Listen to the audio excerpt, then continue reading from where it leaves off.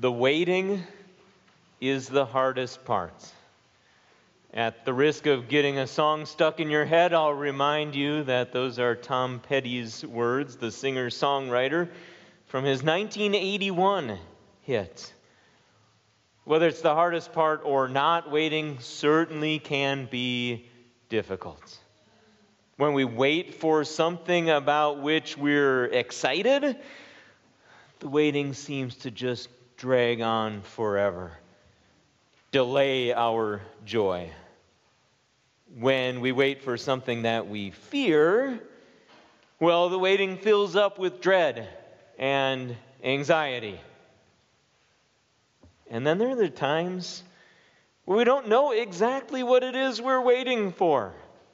We don't know how things are going to turn out, what the result will be. We're waiting for an answer. What will the medical test show?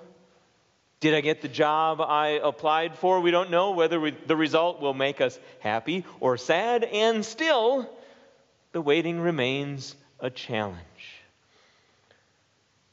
Perhaps you were one of many who watched the news on Tuesday evening and followed along with incoming election results.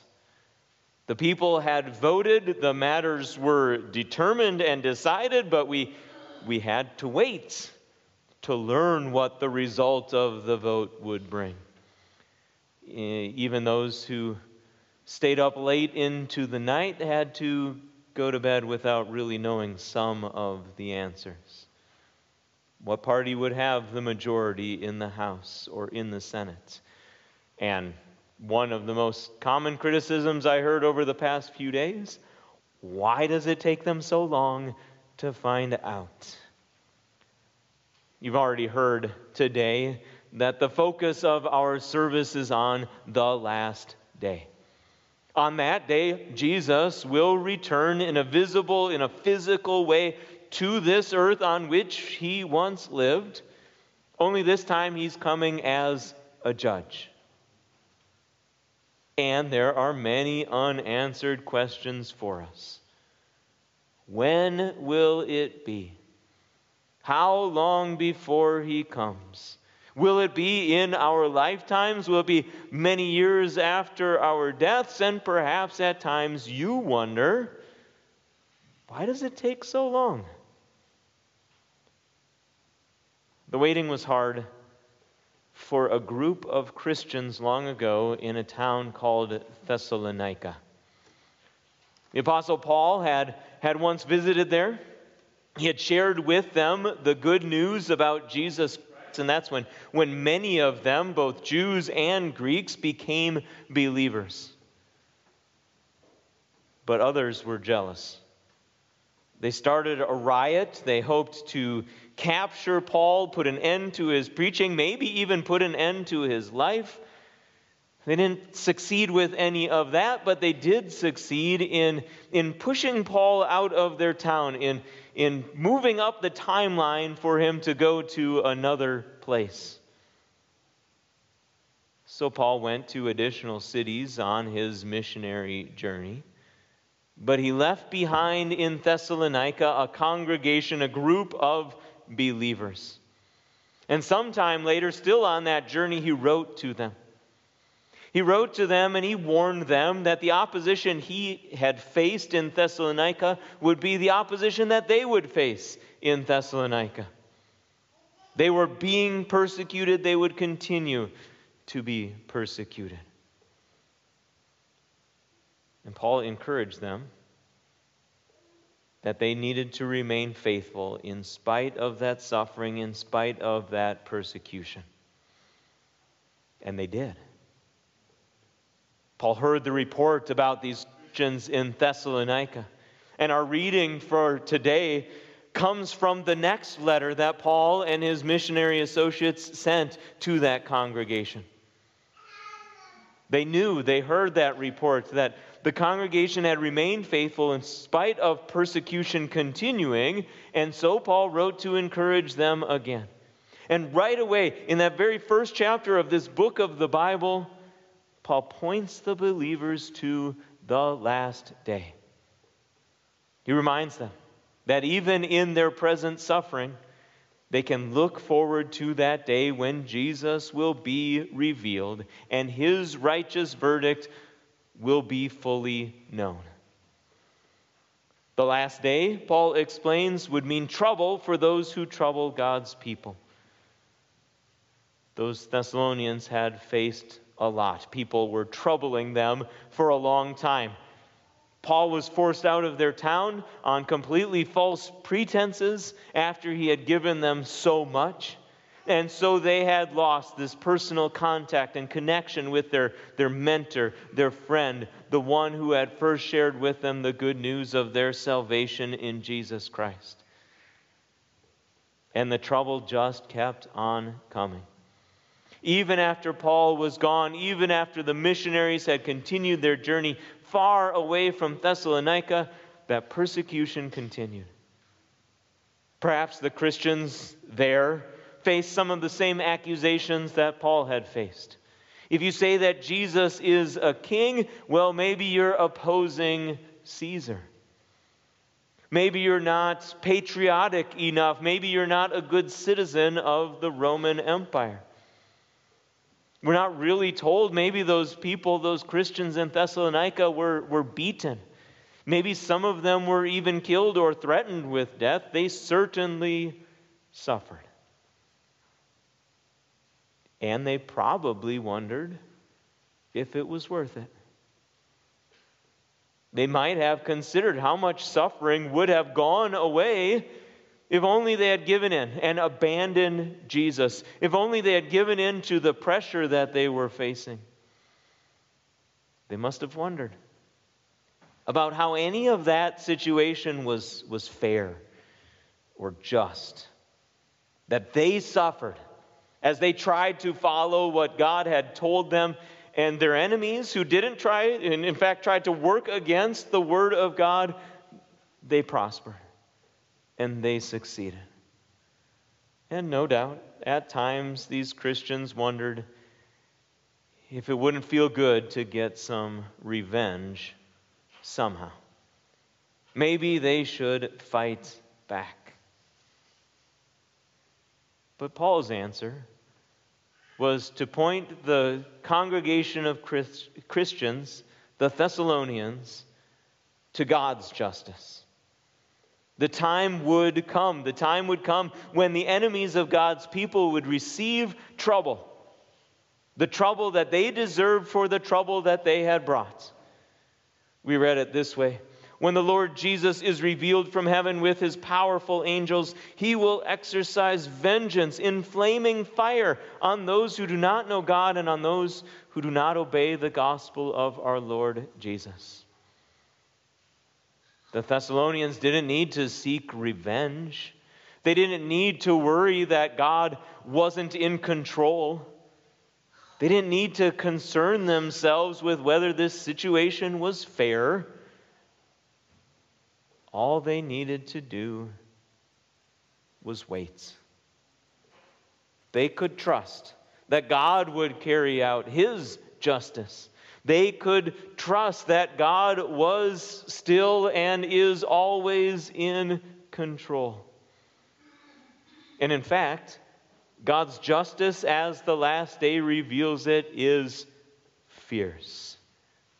About those who do not believe the good news of the gospel, our text explains, such people will receive a just penalty, eternal destruction away from the presence of the Lord and from his glorious strength. The last day is the final cutoff. Between now and then, any of us, any individual may face his or her death and the judgment that follows. But that time is coming for all.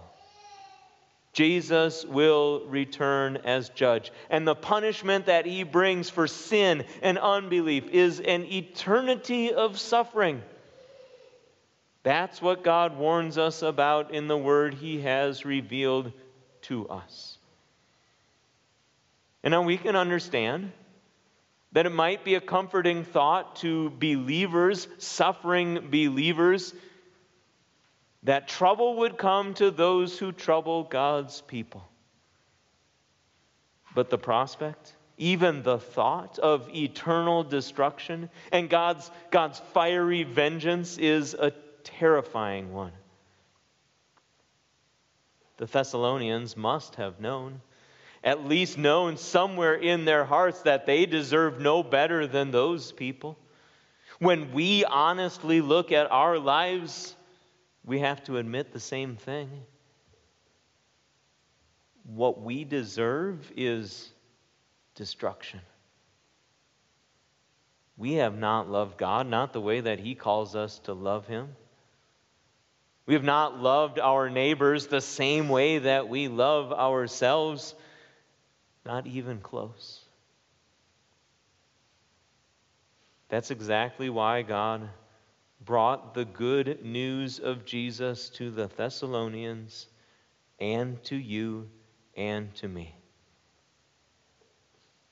That Jesus lived the perfect life of love. That Jesus took the punishment that our sin deserved. That He died and He rose again for us. And that He will come again not to bring destruction to us, but to bring relief. Yes, that last day will reveal trouble for those who trouble God's people, but it will also bring relief to those who are troubled. The righteous verdict mentioned in our reading is that on account of Jesus, God says we are not guilty. Jesus took our sin. Jesus took our guilt. Jesus took our punishment, and He took it away. But that's not always obvious now. It's not always apparent. It doesn't always seem or feel that way. Just like those Thessalonians, there are times when we face opposition for our faith. Maybe it's some degree of ridicule from those who think Christianity is unscientific or backwards or too ancient to serve any purpose for us today. Maybe it's the peer pressure that we sometimes feel to do what we know is wrong because everybody else is enjoying it. Or the pressure to act in a cruel way when we could be kind, when we have opportunity to love others. Even the suffering that comes naturally into this world that we can't pinpoint necessarily the reason for it, but the fact that we lose loved ones and we suffer pain and we have sicknesses and we have struggles with day-to-day things. All of those things could make us question, does God really love me? Is He really with me? Is everything really going to be okay? And God's word regarding the last day sounds a resounding yes to all those questions. Yes, God does love you. He sent His own Son to die for you, and that same Jesus is coming back to take you to be with Him. Yes, He is with you now, and He is keeping you strong for that day through your sufferings. Think of the opportunities He gives you, just on a Sunday like today, to hear His word, to study it together, to offer our thanks and our praises. Think of the precious gifts that He pours out in the sacrament of Holy Communion and the sacrament of Holy Baptism. Think of these amazing promises. That the very things that you suffer provide evidence that God has declared you not guilty, that He has made you worthy of His kingdom. Just as Jesus faced suffering, so His followers may, and so His followers do. But not forever. The last day promises relief. It promises that Jesus will be glorified among His saints, that He will be marveled at among all those who believe. Or in the words of Malachi, the Son of Righteousness will rise and there will be healing in its wings. You will go out and jump around like calves from the stall. Every problem, every pain, everything that we face, every trouble right now is solved by this promise. The promise of Jesus and the promise of the last day. We can't find those answers in politicians or election results. And even though there are times when it is difficult and painful to wait for results like those, the waiting is not the hardest part. It's certainly not the hardest part for those who trouble God's people, because they will face even more trouble, something much harder, trouble on an unimaginable scale. Meanwhile, for us who are troubled by sin, by unbelief, by persecution, by just the sufferings of this world that is still a sinful place, this is the hardest part. The waiting for relief. We are waiting for glory. We are waiting for our Lord and Savior Jesus Christ to return, to reveal what we already know, to make it plain and obvious that He has given us a righteous verdict. He has declared us not guilty because of His work. And so heaven is our home. Heaven is our eternal home. Come, Lord Jesus. Amen.